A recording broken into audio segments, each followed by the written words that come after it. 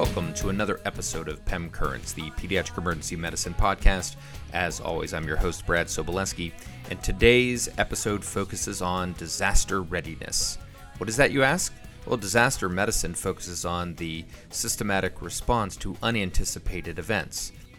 What follows is an interview that I conducted with Brent Cazzany, a national expert in this area from Baylor University and Texas Children's Hospital, and he has worked and trained through major environmental disasters. Brent presented his work at the American Academy of Pediatrics National Conference and Exhibition, and this podcast episode launched directly after his platform presentation. So, Brent, why don't you start out by telling us a bit about yourself? How did you get involved in this whole disaster preparedness realm? Sure. So, really it all happened in New Orleans during Hurricane Katrina. But before that, I grew up in Houston. There were tons of hurricanes when I was a kid growing up that we were exposed to. And it was always something that was on our mind every hurricane season. Did med school in Houston. And when I went to New Orleans for residency, the second month of my intern year, Hurricane Katrina hit New Orleans. So, as you can imagine, intern year, second month in, you really don't know much in the way of anything. And I find myself on the floor on call, taking care of patients when Katrina makes landfall. And was part of the evacuation of Tulane Hospital and Charity Hospital. And then after that, I really just thought, it seemed like there were a lot of things that could have gone better, some things that I thought really went well. But I kind of just dove headfirst into disaster medicine after that, really changed careers completely into pediatric emergency medicine from what I thought about doing previously, and ended up being one of the residents that was displaced to Baylor after Katrina. So I was a Tulane resident at Baylor for the rest of my intern year, transferred to Baylor. And it's really just been going on ever since then. And I think that we all have, those little moments in our careers that kind of help push us in those directions. But I can't think of anybody that's had a more kind of, galvanizing path, that's kind of led you off there. And I imagine that you've learned quite a bit along the way. And it's hard to distill down everything that you need to know about disaster readiness, disaster preparedness. But, what would you say are the top things that, general pediatricians, general emergency medicine doctors, pediatric emergency medicine providers should know about disaster preparedness for children? Yeah, I think, you can get really into the weeds on this stuff. And obviously, that's something that I'm interested in and passionate about. Take all kinds of, courses all over the country that are offered for free. Get flown places to go do things like radiation emergency medicine and management in Oak Ridge, Tennessee. But that's obviously not for everybody. That's not something that I think everybody needs to do, or something that I think is really high yield for that practitioner that's out there. I think it really starts with yourself and with your family, right? If you're not prepared, if your family's not prepared, then how are you going to be able to respond to an event that occurs in your community? How are you going to be able to respond to something that's affecting your hospital or an institution? It really starts with a sense of kind of self-preparedness, self-reliance, where when these events do happen, you're able to respond in an effective manner and, take care of business. So I think that's the real crux of it. But, beyond that, I think getting clinicians in general involved and engaged in the process of disaster preparedness where they work is really important.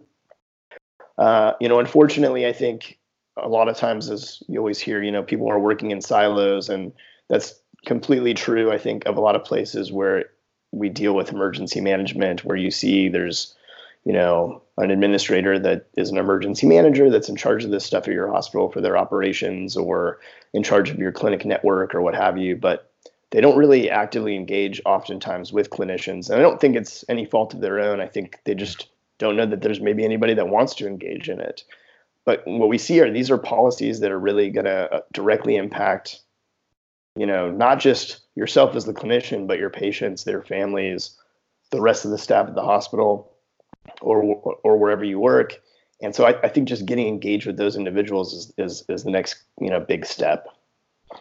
Right. And I think, we all see that, we're going to run a disaster drill on Thursday, or, there's going to be a tabletop exercise, next month. And those are all well and good, but they're, relatively few and far between. Certainly most places have a hospital policy, but are there specific examples of how, especially people early on in their career, should get acclimated to, what their local hospital and region are doing? Are there certain kind of policies or meetings they should look to attend, who they should look out for in terms of, leaders in the institution? Yeah, I mean, those are all great questions as far as, where's that starting point? How do you kind of, jump into this, and where do you start as far as talking to people? I think the key thing is that every hospital has to have some sort of emergency manager, or hopefully some sort of emergency management committee structure of some sort that's kind of overlooking these things and overseeing these efforts. I think that one of the more interesting meetings that I go to, and that when physicians go to, they find it really interesting as well, is that usually, on an annual basis, all institutions have to do what we call a hazard vulnerability analysis. And what they're doing in that is really assessing what they think their top risks are. So they're saying, when was the last time an active shooter happened within 5 miles of the hospital, within, the state, within the region? And they're saying, okay, because of that, we've got an idea of the probability, we've got an idea of what this impact would be on our institution, and then how ready we are for it. And, a good emergency management program is going to look at the results of that, which kind of risk stratify, the likelihood of a thing happening and its impact on your institution. And they're going to see those things at the top of that list. Those should be where our priorities are placed for the following year, because we can kind of mitigate some of the risk by doing some work. So that's a meeting where I think going to something like that, you get a lot of insight into what the institution is exposed to. I go and I'm like, whoa, we had 2 bomb threats last year. Okay, I did not know that. That's kind of interesting. You hear kind of all these interesting stories about what's occurred nearby or in your institution, and then you get to kind of voice what you think are the impacts clinically that what you'd experience if this happened. Because a lot of times there's not a clinician in the room during these meetings. It's, people like facilities and security and people that are really important to mitigating these disasters. But having that kind of clinical viewpoint, I think, is, exceedingly important. So I think that's definitely one meeting that if you can seek out, in addition to just emergency management committee meetings in general, outside of the institution, there's a ton of work going on in this space. And there are regional coalitions working on improving kind of not just pediatric care, but care in disasters. And I have found that they're usually hungry for engaged and active clinicians to get involved and participate. It's not usually like, this is a closed thing, we don't want, people showing up. It's more like a just invite yourself and then you start getting invited type of situation. Got it. There's not high level clearance. Yeah, no. Yeah. Not all the time. Not most of the time. So your path to this, career interest and, certainly your involvement, within our field, really was because of what you went through, not just during your early training, but recently. Can you highlight, some of the lessons that you guys learned down in Texas, especially from Hurricane Harvey and the catastrophic flooding that occurred? Yeah, I mean, Harvey was interesting. I think it's interesting too that, we always, and I do this as well, we always talk about Hurricane Harvey, but really for Houston, for the greater Houston metropolitan area, it wasn't really a hurricane for us. It was what we are seeing more and more commonly. I mean, just a couple of weeks ago with Tropical Storm Imelda, we see these intense flash flooding situations that affect our community. And these things are challenging for us to deal with because it's almost like you don't know when they're going to happen or how bad they're going to be. I mean, at least with Harvey, I think we had some great foresight. We had our kind of time to get our planning together and everything. I think the thing that I realized the most after Harvey and during Harvey was just how much work is focused on this at Texas Children's, even on a kind of section by section basis. And the example that I like to give is when you look at our dialysis patients, our renal service brings those patients in before the hurricane hits. Mm-hmm. They dialyze them early so they know they can last longer at home before needing dialysis again. They give them bags with supplies and information to have at home with them. And they're really just kind of preparing their patients. And I think all kind of subspecialties need to kind of take that approach if they have patients that are similar, that have chronic needs, that if they're not being able to be cared for at their institution, they're going to get into trouble. And so I think that was a thing that it was really eye-opening, and it was also kind of a relief because it was, the person that's kind of the doc in the room at a lot of these things. It's nice to know that the rest of the institution kind of has your back and is doing their job and doing a great job. I mean, I think we got really lucky with Harvey in that it wasn't a hurricane in Houston. If it had been a high wind event, if cell phones hadn't been working, I think it would have been a much different event for us. I mean, when we are so reliant on cell phones for communication and texting and all that, and we have plans in place and redundancies in place, but I know that they won't work near as well or as effectively as that. So I think that was one of the things that we said, we probably need to work on this more. And we've done drills where we've said, okay, the phones aren't working, the internet's not working, this is what we're going to do. But it's kind of like, you really need that backup plan to the backup plan to the backup plan, and just testing all of those things. And I don't think we've really drilled it down that deep.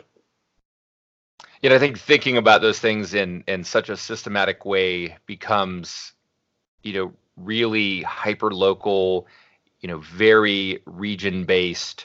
Yeah. And, I think we can learn a lot from one experience. I work in a big hospital setting too, where you've got many patients with incredibly complex needs.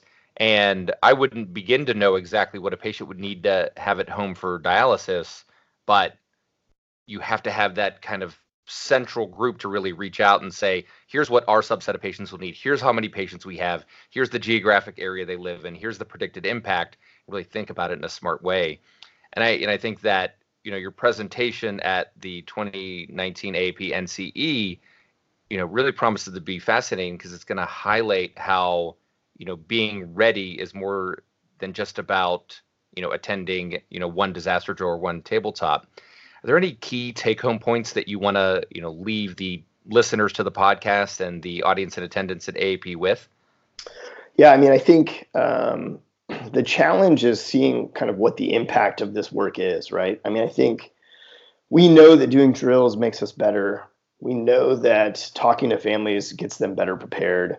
But do we have data to support that? I mean, I know it. I feel like I know it. But, my colleagues that are quality improvement experts would say, well, do you really know it if you don't have any data to support it? And it's also like, where are we getting the most bang for our buck? Like, what are some things that maybe we don't know they're having as big of an impact, but they're easy to do, they're easy to pull off, but they really are having a big impact.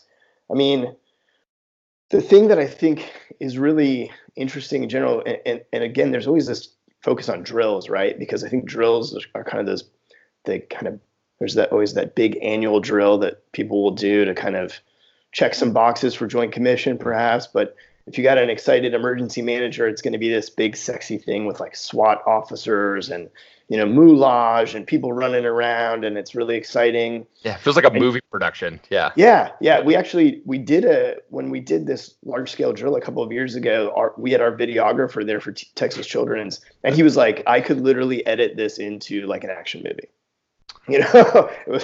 But, so that's all great. And then at the end, you're kind of like, man, we really kicked butt. That was terrific. We really came together and took care of all the patients. But what are you really learning from it?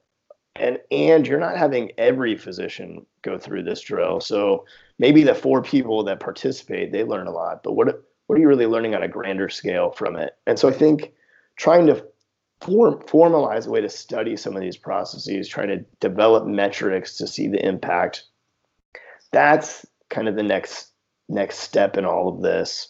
I think for disaster medicine at large and pediatric disaster medicine in specific, and I think that's where we're kind of going forward and where we're trying to do some of this work. I'm by no means a quality improvement expert, but I think it's just looking at things through the lens of quality improvement is what's going to hopefully lead to some data to support all this work and effort that we put out in this area. Fascinating. Brent, thank you very much for joining today on the podcast. And if people are looking to reach out to you and ask any additional questions, how can they get in touch? Wherever there's a hurricane, I'll be there. No, just kidding. I think my email is always the easiest way to get in touch with me. There are a lot of people at different institutions that have been kind of thrust into this role of being the physician lead or medical director of emergency management. And a lot of people are like, what does that mean? What should I be doing? And, I'm still trying to figure it out myself. It's not like I have all the answers, but I found that it's extremely helpful to talk to people about this. And I've been happy to talk to a number of people that have been kind of put in that position. And so would be happy to, spend some time on the phone or emailing with anybody that's got any questions or other issues. Fantastic. Thank you very much. Yeah, thanks for having me. My sincerest thanks go to Brent for recording this episode with me.